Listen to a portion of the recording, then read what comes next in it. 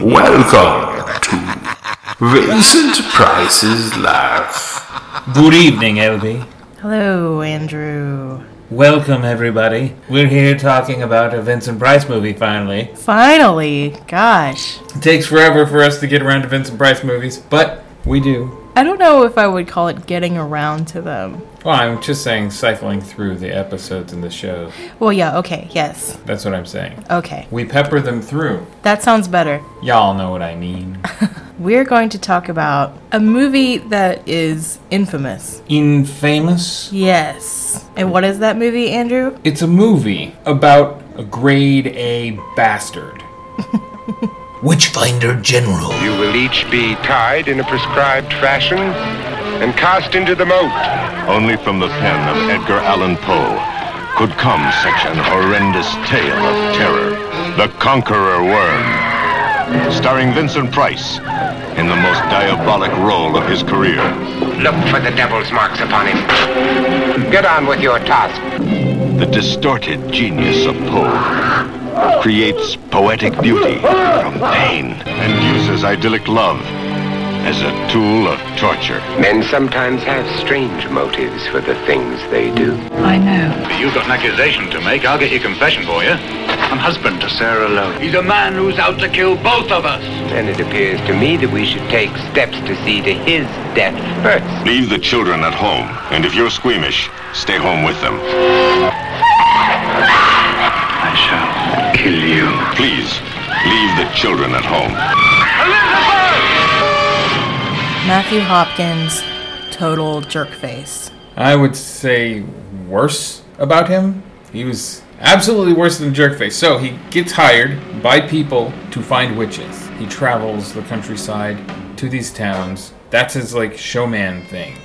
Right? He's got a guy in tow who is a thug and who has two other dudes with them, and they're thugs under that guy, and they torture people for confessions. They get paid in gold or whatever in order to get these confessions out of whoever's accused of being a witch. And he does this time and time again all across the countryside. That's his job. And the story in the movie has a young couple gets engaged, and they are apart because one of them is a soldier. Obviously, the dude is a soldier, and the lady is the niece of a parson. And the parson's awesome and gave them the hand of blessing and all that stuff. But he's been accused. So word comes back to our hero, and he has to go rescue people. And he gets there a little bit too late. All sorts of messed up stuff happens. Matthew tries to seduce the girl, take advantage of her because she's a foxy babe. It's a Tygon movie, which is a Hammer horror sort of movie, but it's not Hammer. But in that day, boobs aplenty, or bustiers aplenty. Right. But the thug at one point does end up raping the woman, and it's just horrible. It's got a very down ending. This is a feel-bad movie. That's very true. It's also Vincent Price's, so far as I've seen, best performance.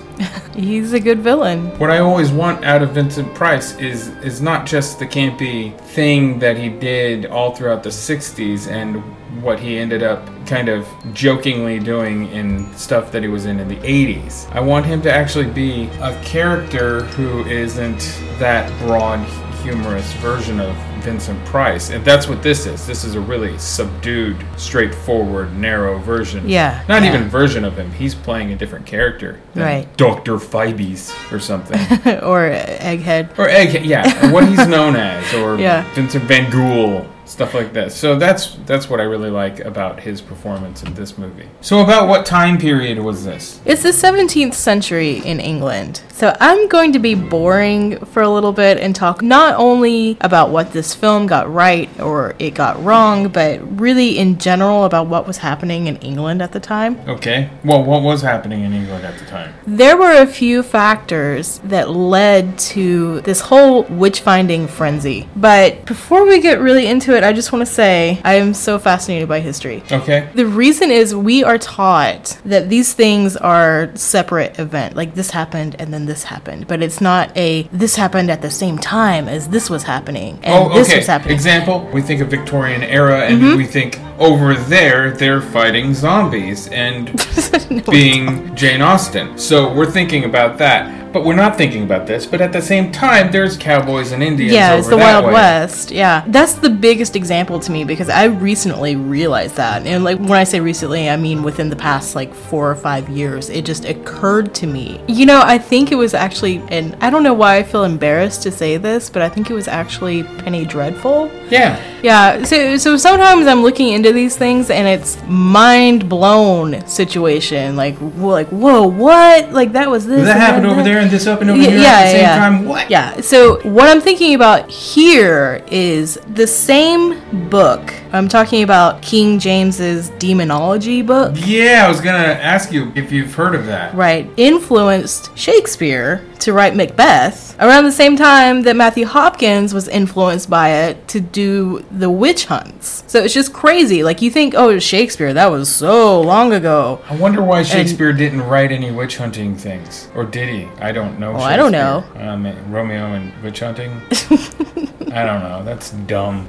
Anyway, continue. So what was going on in England at this time? About 100 years prior, the Reformation occurred. Protestants versus Catholics. Yeah, pretty much. So that started the conflict between them, where the Protestants were thought of as heretics. Yeah, because they're opposing the dogma set by the Holy Catholic Church. Yes. So heresy at the time was a crime punishable by death. And very soon afterwards, witchcraft also became criminalized. So I'm going to call it the war on witches because that's something in our modern vernacular that everybody says. It was thought of in an apocalyptic way. What does that mean? In broad terms, it's Christ versus Satan. Okay. And the more witches that they got rid of, the less army Satan had. Sure. Then the second thing is the English Civil War. Now, what that was King Charles I was fighting tooth and nail for his divine right to govern, which meant that he believed he was given power by God to rule, so his decisions could never be questioned or challenged. So he's thinking that he is as powerful as the Catholic Church. Right, the Pope or whatever, yeah. Because they say the same thing about themselves. Right. And the opposition to the king were the parliamentarians, and I'm thinking they're the people that are for a governing body as opposed to one person, a dictator or a king. yeah, that's right. They wanted parliament, because there was a parliament at the time. They wanted them to have more governing power and break away from the monarchy. Right. In the film, there's a narration at the beginning that kind of outlines all of this, and it's actually pretty useful. The year is 1645. England is in the grip of bloody civil war.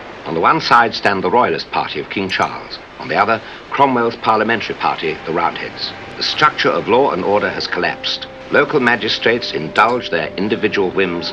Justice and injustice are dispensed in more or less equal quantities and without opposition. An atmosphere in which the unscrupulous revel and the likes of Matthew Hopkins take full advantage of the situation. In a time where the superstitions of country folk are still a powerful factor, Hopkins preys upon them, torturing and killing in a supposed drive to eliminate witchcraft from the country, and doing so with the full blessing of what law there is. However, his influence is confined largely to the eastern sector of the country, East Anglia, which is held firmly in Cromwell's grasp. Normally, when there's a narration at the beginning of a you film, roll your it's eyes like, and go, oh gosh, this is going to be a terrible movie. But yeah, it's really good. So the film actually refers to these parliamentarians. They just call them Roundheads, which were the nickname for the parliamentarians. Okay. And the Roundheads, because of the helmet that they wore, was kind of like a bullet. Well, sort of. What I read was their haircuts. Where they had like a bowl haircut a lot of times. I thought it was the helmets. Yeah, Whenever I mean, they you would call think them so. Roundheads, they're running around with these helmets that are kind of not quite pointy, but more bullet shaped. Yeah. Round. But it's really about their hairdos. Yeah, haircuts. They're all Beatles. Mm-hmm. The Beatles.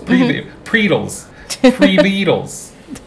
That doesn't work either. But anyway, so the English Civil War happened. Mm-hmm. And it was still going on. Oliver Cromwell is portrayed in the film. The Battle of Naseby, which was one of the more famous battles in the English Civil War. They do draw a lot from actual history. Right. So the other thing is more sociological, and I kind of just think people are dumb and people suck. People were so scared of witchcraft at this time that they would turn their own guilt into an accusation. So, say for example, someone would feel guilty for turning down like a poor old woman who's asking for charity. Okay, so how does that turn into an accusation of witchcraft? Well, to ease their guilt on this, they'd make up that she would be harboring resentment. So, because she was turned away. So, of course, she's going to curse them if she's resenting them. So, obviously, she's a witch. So that's judging people based on your own insecurities. Yeah. Which is what a lot of people do still, like so much. Mm-hmm. But I refer to this every once in a while, and maybe not necessarily on this podcast, but sometimes I reference this. Correct? Be they left-leaning or whatever, I don't care one way or the other, but they're rather informative. They cite their sources and stuff. Sometimes they discuss this very thing, where our ancestors, generations past, are actually rather dumb compared to us. And even like the dumbest of us are kind of smarter in way comparison. Smarter by comparison. And that has to do with, well, obviously education, but nature and nurture. Mm-hmm. The nurture aspect of this is steeped in superstitions and ignorance. Right. And ignorance begets ignorance begets ignorance. And it's something that we know now that we still don't seem to want to shake. But the superstitious stuff, they just make things up and say, yes, it's true. Right, exactly. Because, and it's motivated by very many things. And in this example that you've given, it's motivated by insecurity? Yeah, I think so. Well, that's just doofy. Yeah, people are dumb and they don't know how to process things. Now, as depicted in the film, Vincent Price plays Matthew Hopkins, Witchfinder. rather subtly, for Vincent Price especially. Vincent Price is, like I said, he's very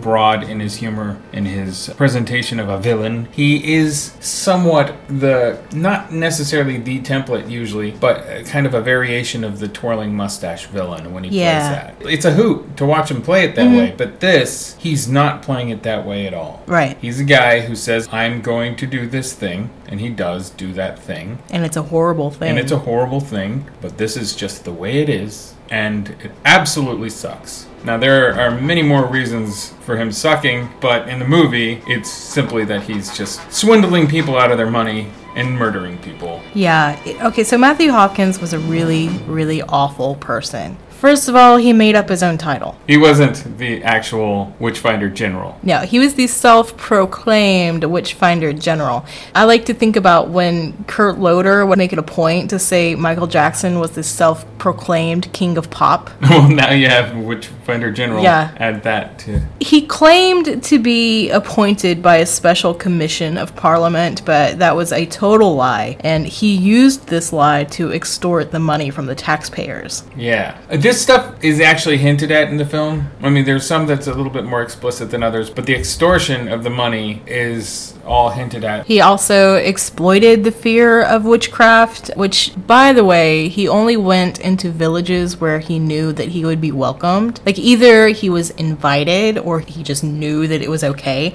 I wonder if he just sent his men up ahead to see. Like scouts? To feel it out. Like, it seems like they might be welcoming a bit of a stabbing, you know what I mean? Very well. Right. So, a lot of times he would know the local law enforcement ahead of time, so he knew that he could get away with stuff or that they would work with him. And of course, towns with a higher religiosity. Okay. Now, torture, which is a very big part of this film, was illegal in England at the time. Illegal.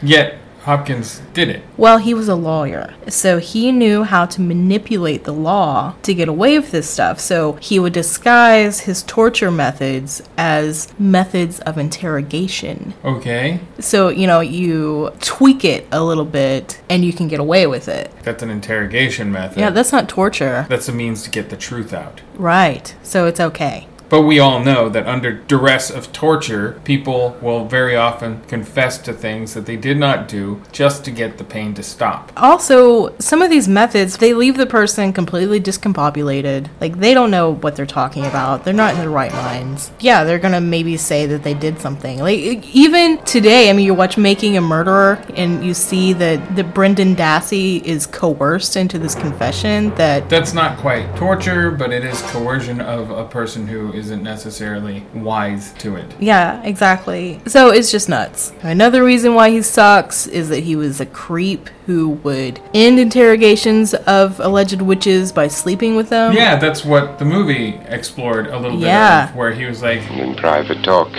you may shed some light on his innocence. Private? Yes, away from the distraction of the crowds. Perhaps in the quiet of your room tonight you might be able to help me prove him guiltless. Would you release him now? You might be convinced tonight that this is all needless. Like, well, she really tries to save her own skin by using her femininity, and he goes for it. There's that scene where he basically just sets up a threesome. Yeah. And you just feel so dirty. Not in a, like, ooh, sexy dirty, but, like, just... Well, because you recognize that it's awful. And yeah. Yeah, it's pretty gross. So, to me, Matthew Hopkins was nothing more than a con man who was into torture porn. And he sucked at writing. He and his right-hand man, they wrote a book. His right-hand man is John Stern, and... they both wrote this book. Stupid writing. Bad, dumb writing. I can't stand it. It was witch-finding methods, really, that they explored. Right. Accounts of how they determined if people were witches or not. Right. So, why he sucks in this is that he always refers to himself in the third person. He calls himself the gentleman, or the gentleman, or the discoverer, the person who discovers the witches. And it makes for some of the most awkwardly written sentences I've ever read. It's not just archaic languages where they throw in a superfluous E or some strange Y here and there. It's just awkwardly written sentences. It's bad. And that's such an assy thing to do, is referring to yourself in the third person. Yeah, it shows about an ego. Yeah. Like, even in interviews if you have with somebody, you're like, you don't say, I'm not here to talk about my movies, I'm here to talk about my band. You say, Andrew's not here to talk about his movies, he's here to talk about his band. What an ass. Exactly. Well, not me, really, that's fake me. I'm not really an ass. I think. I hope. No comment. Hey!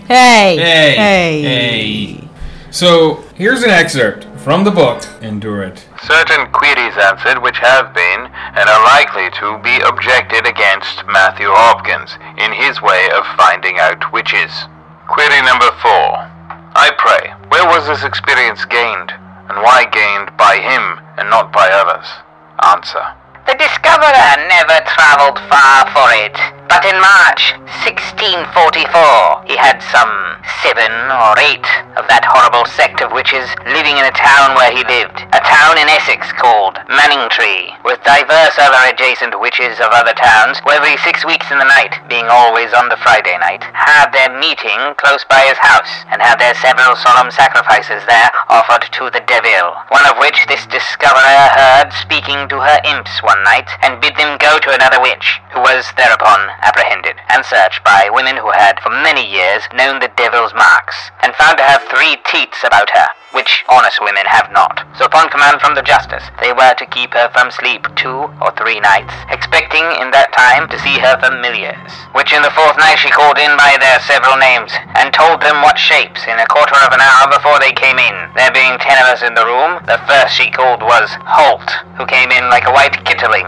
Second, Jamara, who came in like a fat spaniel without any legs at all. She said she kept him fat, for she clapped her hand to her belly, and said he sucked good blood from her body. Third, Vinegar Tom, who was like a long-legged greyhound, with head like an ox, with a long tail and broad eyes, who when this discoverer spoke to, and bade him go to the place provided for him and his angels, immediately transformed himself into the shape of a child 4 years old, without a head, and gave half a dozen turns about the house, and vanished at the door. Fourth, Sack and Sugar, like a black rabbit. Fifth, News, like a polecat. All these vanished away in a little time. Immediately after this witch confessed several other witches from whom she had her imps, and named to diverse women where their marks were, the number of their marks and imps names as Elmazure, Pie Whacket, Peckin the Crown, Grizzle Greedygut, etc., which no mortal could invent. And upon their searches the same marks were found, the same number in the same place, and the like confessions of them of the same imps,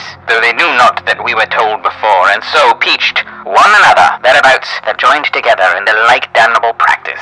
That was awful. Yeah, that language is pretty difficult, you're right. Mm-hmm. All right, so let's go back and discuss what the hell he's talking about. Yeah, okay. The writing of that just made it awful to do. If you can clear it up, clear it up. So he's talking about some of these witch-finding methods that he used. And the first thing is the examination for teats. By women who know the devil's marks. Yes. What they are is a place on a witch's body where her imps or familiars will come to suckle. Okay. Okay, so they can be disguised as a wart or a mole or something as gross as a hemorrhoid. Ew. Yeah. Or a vestigial third nipple. Yes, just any kind of weird mark on your body could be considered. So Mark Wahlberg is a witch, according to this criteria. Does he have 3 nipples? Yes. Oh, I guess so. So do I. I am a warlock! Oh wait, so do you? You mean you have 3 nipples? That's what I am a warlock means! Oh, I didn't know. You're my wife, you see me shirtless all the time! You are a consort of mine! You are also a witch! Wow. And scene. Wow. I was thinking of trying out for the new Skeletor. Huh. And the new He-Man. Yeah, I don't know what... New for the 90s. Yeah. I don't know what that means either. The idea behind these teats, by the way, was that if any of them were pricked, that the witch would not bleed, nor would they feel any pain. And that was the signifier that this is truly a devil's mark. That doesn't make any sense, because Exactly. if you stab it, it'll bleed, and the accused witch will go, ow! Don't, ow! Yes. So while watching this film, I had this total does not compute moment. I'm sure you remember, where this concept just would not make sense to me whatsoever, because in the film they were poking them and prodding them and the people were screaming and they had, this Prismacolor blood coming out and they were like, yes, she's a witch because of this, and like it just did not make any sense because what? The person's screaming. Yeah. This is a thing that the movie got wrong.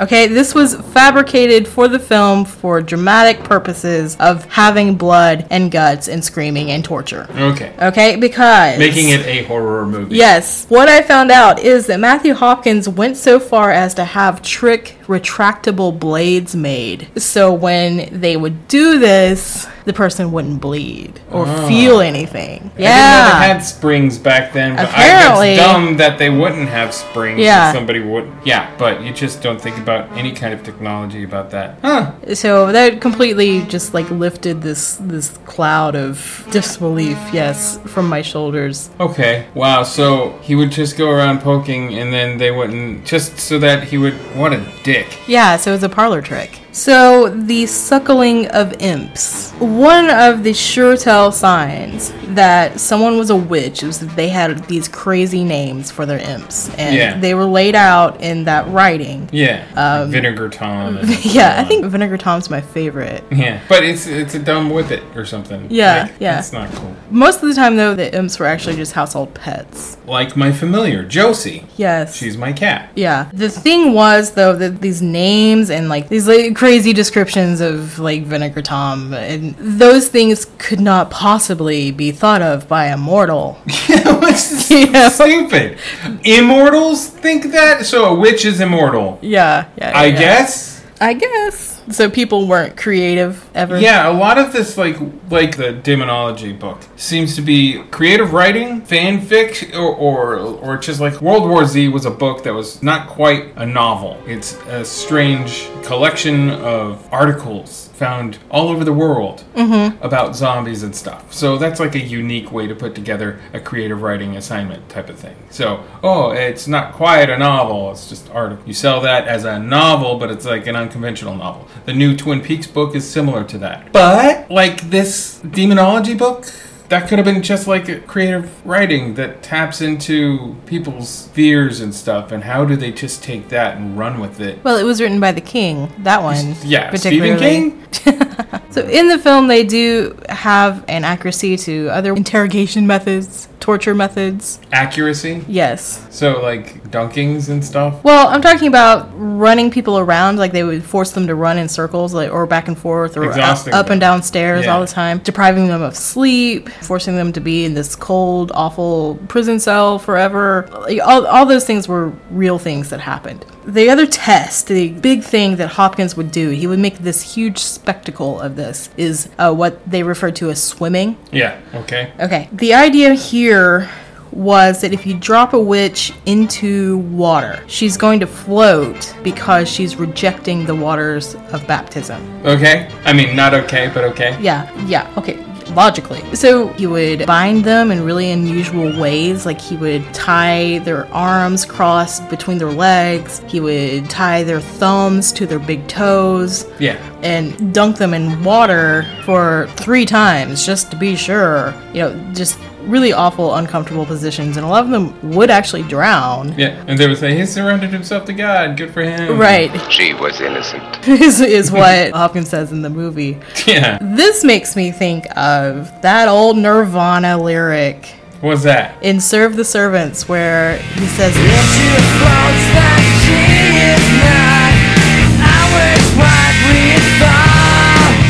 I'm like, you got it wrong, Kurt Cobain. Right, well, he got it from Monty Python. I guess. And the Holy Grail, where they're like... There are ways of telling whether she is a witch. Tell me, what do you do with witches? And what do you burn apart from witches? More witches! Wood! So, why do witches burn? Because they're made of wood. Does a wood sink in water? No, it floats. What also floats in water? Bread, apples, very small rocks, cider, a great gravy, cherries, mud, churches, lead, a duck. Exactly. So, logically, if she weighs the same as a duck, she's made of wood. And therefore, a witch! A witch! Yeah. That scene. Right. So that's swimming. Swimming. So when I say I want to go swimming, that's not at all what I mean. I figured that. Even though I have a third nipple. So what I'm just saying, third nipple's a third nipple. I'm not really a warlock. People, I hope you know that was just an act. I'm not really a warlock. I do have a third nipple, and I do sometimes like to go swimming. I'm not a witch, okay? You have a cat. I do. It's a pet cat. It's not a monster familiar thing. It's just a she turns into a headless child when I'm asleep. That's disturbing. It's really disturbing, and runs around the house 6 times and disappears by the door. Oh my god. Jeez.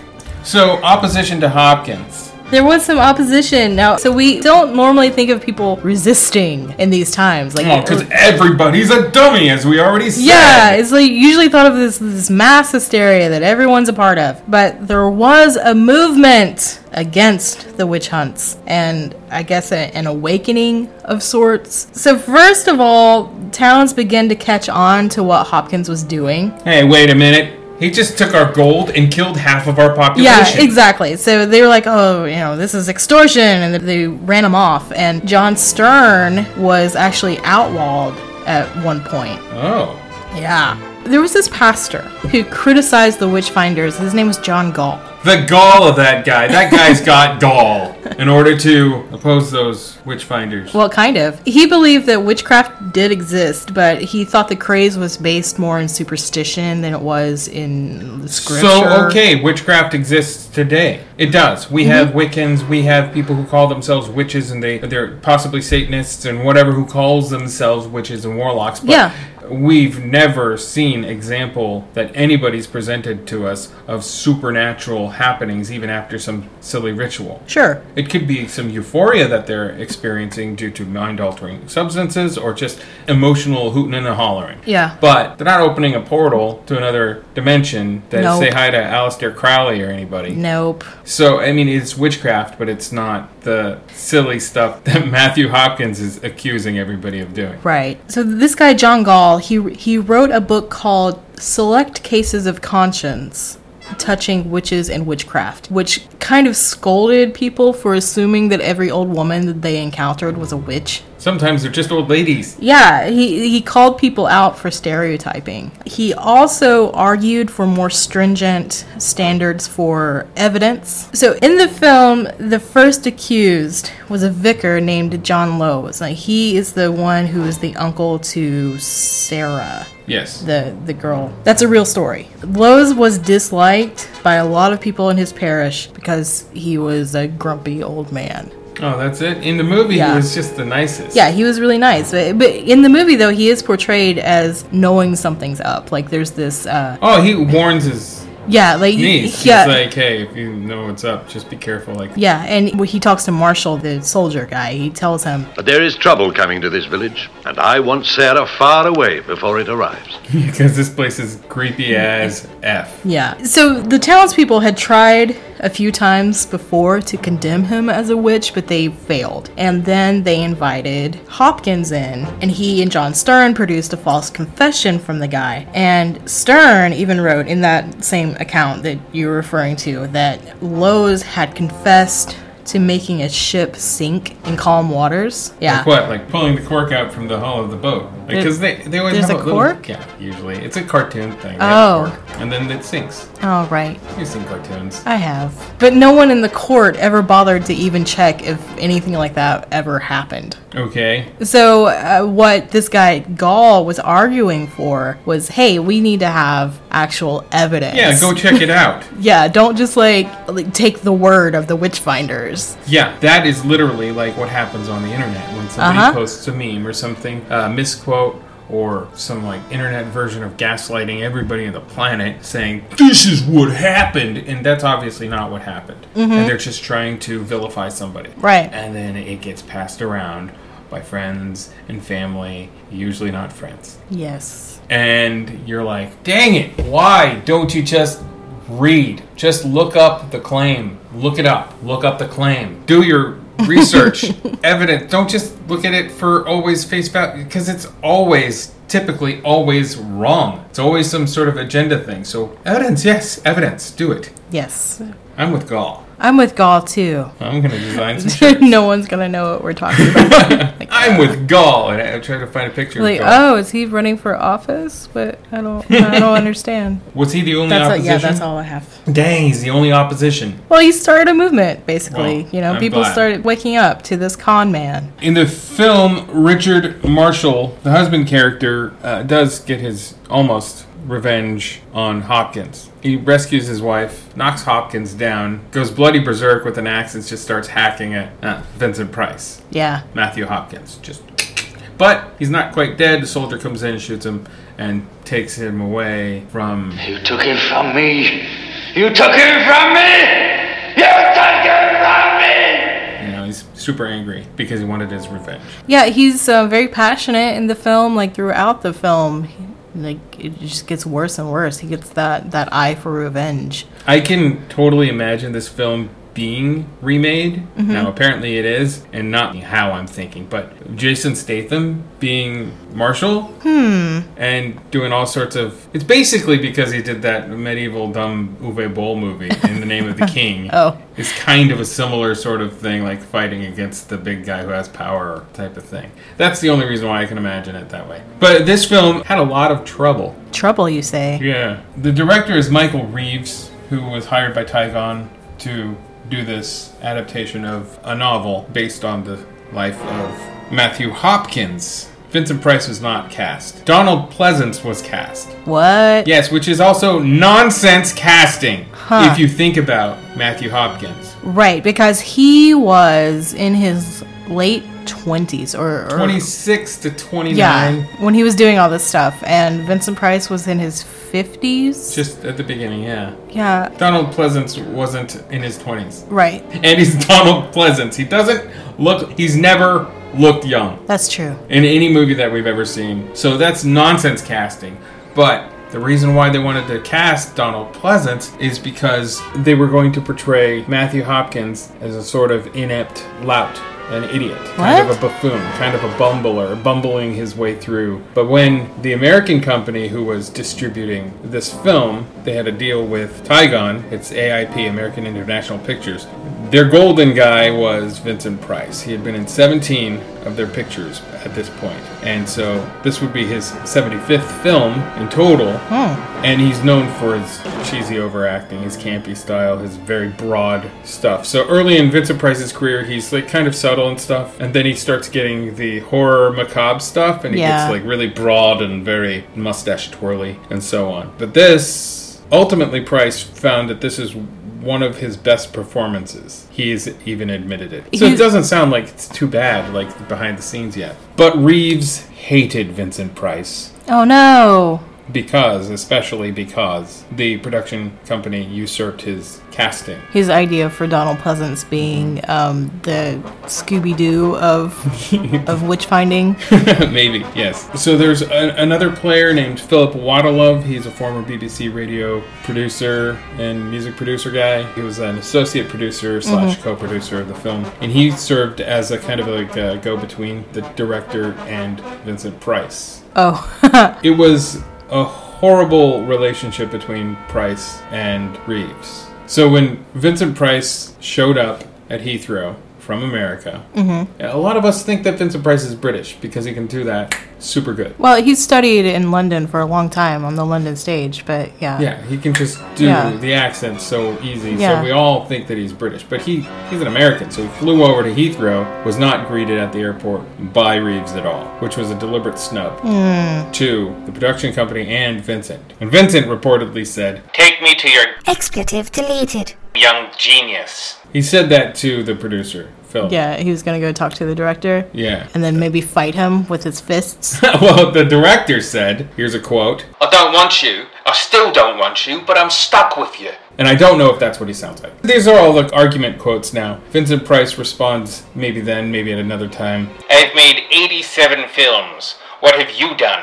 Reeves, being the pompous young director, "I've made 3 good ones." Oh. Which is a burn. I hate to say, but that's like a dope burn. That's a really good... If they were rap battling? Yeah, that reminds me actually of me and my brother fighting when we were teenagers. Yeah. And I always had that little jab thing that made him go... Because his were like really obvious bully things, and my retort is like this cutting, simple thing, and it never made him feel good. But I'm kind of proud of that, even though it's against Vincent Price. Yeah. 87 versus 3, good. Yeah. Oh, the implications. So Price claimed that this is like the only movie that he's worked on which he outright clashed with the director. Director didn't like him, he didn't like the director. The director, he says, couldn't communicate with the actors at all. Like, he would just say, "Don't do that." "Don't move your head like that." Okay. Like what? "You're doing it again. Don't do that." Like that kind of direct, like... What am I doing? You need to describe it so I know what you're talking about, right? Yeah. There was an accident on set because the director needed a specific scene. It was Vincent Price had a musket pistol, and he has to shoot toward the camera, but the camera is looking at a horse and Vincent Price on the back of the horse. And his musket pistol is right between the ears of the horse. No. Right? It was going to be loaded with a blank, but that's still going to hurt the ears of the horse. Right. So he said, "What, you want the gun to go bang between the ears of the expletive deleted nag? How do you think he's going to react?" When they did the scene, the horse bucked and knocked Vincent off the horse. And Vincent was livid. Well, yeah. Like, super mad. He wasn't hurt, but he was like... Well, he loves animals Of course. to begin with. I know that he always had a hard time riding horses because he was such a big in stature man. And he hated riding horses. Like, he liked horses, but he hated riding them because he thought that it was such a laborious thing for them. Because he's a big guy. Because he's a big guy. It'd be like me on a horse. Yeah. What, he was 6'3" or something? He was 6'4". Oh, so me and him. Yeah, me and Vincent Price. He's the same height. Yeah. Giants among men. So I know he had a soft spot for horses anyway. Yeah. So the peek behind the curtain is sort of like never meet your idols Never meet them because they're going to let you down in some sort of way. You've lifted them up as these great people or pinnacle of people, an example of how you want to be or just something amazing that you like. And then Vincent Price shows up visibly intoxicated to the set on his last day of shooting. And Reeves gets all pissed. He's drunk. How dare he show up drunk to my set? I'll kill the bastard. I know it's a different accent than I did before. Nobody said I was great at acting. Last day of shooting is also the finale of the film. So the axe. Oh. So Vincent has the big axe scene where he gets knocked down and gets bludgeoned by an axe. And he tells the actor, Ogilvy, who plays Marshall, really lay into him. Philip Waddle, the producer, was like, oh no. So he took Vincent over to the side and was like, here, put all this padding on. Put it on. Just do it. Since he's a producer, he's actually got some duties, and one of those is taking care of the actors, and so he did that. So later, after Price saw the film, he was like, oh, okay, I get what you wanted me to do. And he wrote a letter, like a 10-page letter, praising the film. Wow, well, okay. And Reeves wrote back, I knew you'd think so. What an ego. That's kind of awesome. So after Reeves' death, Vincent Price had said, I realized that he wanted a low-key, very laid-back, menacing performance. He did get it, but I was fighting him almost every step of the way. Had I known what he wanted, I would have cooperated. Aww. Again, a very terrible impression of Vincent Price, and I'm sorry. I'm not going to work on it. I have no confidence in my abilities to do it. Well, I think we all get what you're doing. So. Okay. The end had some continuity errors on set. They had a musket pistol that needs to be loaded rather laboriously and slowly if you're going to shoot it a second time. So they only had one shot to do, and they realized, crap, we can't have them shoot two people. With the, yeah. So they truncated the end scene. And so they shot it the way they did, where with the axe bludgeoning and all that stuff. It's so much more brutal that way. And rather quick. And, this is a European film, and most of the time you think of European films as having lots of TNA in them.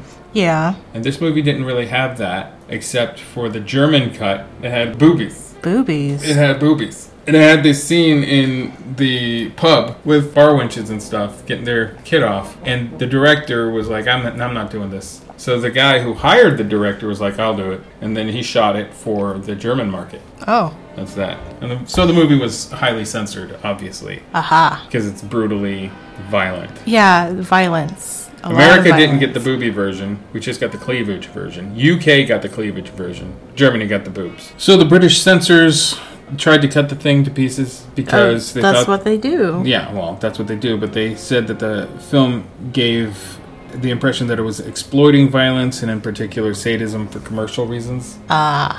Kind of it was. I can see how they would say that. But also, like, if you're just not pulling away to show, like, this is how dumb those people were back then. Right. Would you consider this a torture porn film before torture porn existed? Well, not exactly. I mean, the scenes were excruciating, but they weren't reveling. It was more emotionally disturbing than it was, like, shocking and... Right. When you watch the later Saw movies, they're reveling in it. They're like, ooh, how about this? Ooh, this is gonna mess some people up.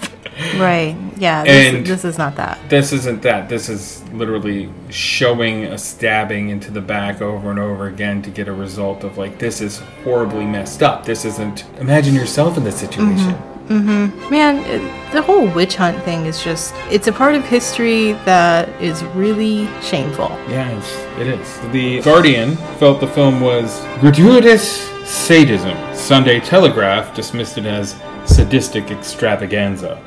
The London Times Saturday Review was a lot nicer to it. They said that Reeves is no longer merely promising. He already has real achievements behind him, not merely good horror films, but good films, period. Oh. So that's a positive thing. So others cite, not since Peeping Tom has a film aroused such an outcry about nastiness and gratuitous violence as this one. Right. And Peeping Tom was a movie about a serial killer who liked to take pictures of his victims as he's killing them. Right. Was that the first video nasty? Close to it. Or it was one of those that had a big outcry to start the ball rolling. It's a 60s movie. It came out close to, it's kind of a contemporary to Psycho. Right, okay. So not quite video nasties. That's video market in late 70s. Yeah, okay. But it's one of those early nasty ones that they call. Now the film, as it came out in America and starred Vincent Price, was called Conqueror Worm. Conqueror Worm. Edgar Allan Poe's Conqueror Worm. That's a poem. Yeah, so they had him record some stuff for the beginning and the end. Oh, so it was... It was a justified tie-in to have it say Edgar Allan Poe's Conqueror Worm. What does the Conqueror Worm have to do with this story? So you just have him read it at the beginning and the end and sandwich it. I don't think... Vincent Price had made a ton of Edgar Allan Poe movies. That's true. And this is the deal. They wanted to make bank off of his Edgar Allan Poe movies. So this is the loosest of loose Edgar Allan Poe tie-ins. Yeah, because that poem doesn't have anything to do with this. It's incredibly cynical. Huh. It's a cynical move to get the drive-in crowd to go, oh, it says Edgar Allan Poe. I love those movies. Right. If I'm remembering correctly, like I studied Poe in high school. That poem, I think it has to deal with the inevitability of death. So, I mean, I don't know. I don't see how that... I mean, I know what you're saying, but it's totally not justifiable. Well, that's the deal with that. Now, Trigon went on to make another film that I really, really am bored of. What's that? It's a sequel in spirit. It's a spiritual successor to this film. It's not a sequel.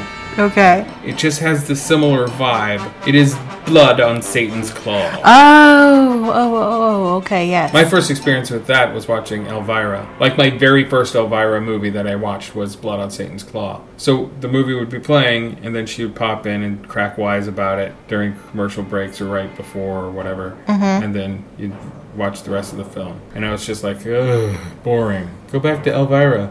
Of course, go back to Elvira. She's lively. Blood on Satan's Claw is not lively. No, but it is similar to this. It is folk horror in a similar way. But it is actually purporting that there is indeed a devil and the witches are real and all of that. Whereas Matthew Hopkins was exploiting people's superstitions about that in order to gain a buck and women's. Yeah. So, did you like the film? I did in a way. I liked Vincent Price's performance, obviously. Yeah. Some things about it were nice. I do appreciate the tie-ins to history. I'll tell you what I didn't like about it. There is a character in maybe the third act who is introduced because his lover is being burned because she's... Oh... That storyline sucked. Yeah, okay. It did so much for the movie for a second, and then it stopped. You know exactly what I'm talking about, obviously. It went nowhere. His lover is being burned because she's been tried and proved a witch, apparently. And she's basically a sexy baby to wouldn't put out. Right. Is what it is. Yeah, and he is obviously distraught about it, and he also wants revenge against Hopkins. So... He's also almost manlier than Marshall. Like, he's a pretty manly dude. Yeah, so you're like, oh, okay, cool, they're going to team up. Hell yeah. And they're going to take him down. Hell yeah. And then he jumps out, he's got his knife at Hopkins, and then he just ends up being killed somehow. Like, he just gets really run quickly. through by some other guy, and it was like, hey, there's a guy coming at you, kill him, and that's what happens. It was so anticlimactic. Like, oh, well, that happened.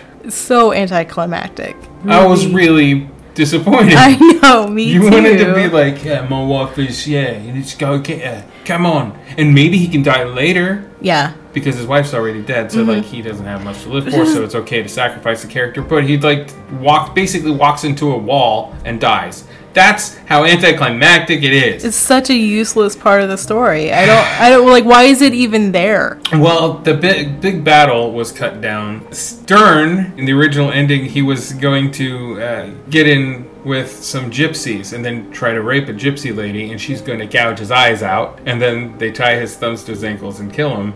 Oh. While, yeah, it's this big, long... I think that would have actually been cool, because Stern's just kind of killed, and, like, the main focus is on Hopkins getting killed. So it was going to be a lot more elaborate. And budget-wise, they were like, oh... So we got the truncated version. I mean, it's all the stuff that they shot, but it's the truncated version from the script. I like the film more than I expected, because I had read so much on these dork forums and whatever where movie lovers are like, oh, this is horrible, hardest dark witch finding dark movie, and it wasn't as. I think it's disturbing because, that is just an awful time in history. Yeah. So it's something that you have to deal with. It's not something that we think about a lot, but when it does come up, it's just like, oh. Yeah. It does hit you really hard. No, the film itself is not that hard. Nope. So I think it's more of just an emotional... The subject matter is the hardest part of it. Yeah. I do think if you are a Vincent Price fan, you need to see this film. Mm-hmm. You need to see how subtle he can go. Yeah, it's definitely unlike anything else that he ever did as far as horror goes. I'm not completely familiar with his earlier dramatic roles, like in Laura. Well, those are very subtle, is what I'm saying. But when he goes horror, he goes big. Yeah. And here he brings it back down to drama. Mm-hmm. And it's good. Mm-hmm. So, I say watch it. Yeah, I do too. So thanks everybody for listening to another episode of Vincent Price's Laugh. You can follow us. Please follow us on iTunes. You can subscribe, leave us a review. We have a Twitter. We have a Facebook. Just go ahead and Google Vincent Price's Laugh and everything will come up. If you would like to contribute to our Patreon, that's really cool too. Andrew, can you tell me what the Patreon is? Jimetsco. You look up the word Jimetsco on Patreon or patreon.com/Jimetsco. I always think that people aren't going to understand what I'm saying. Gimetzco. Yes. I mean, I hope you can spell. So yeah, thanks a lot. And we'll be back next time with another cool film. So stay tuned. Good night, everyone.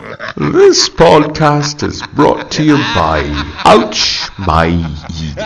Visit ouchmyego.com. I am a warlock. You are also a witch.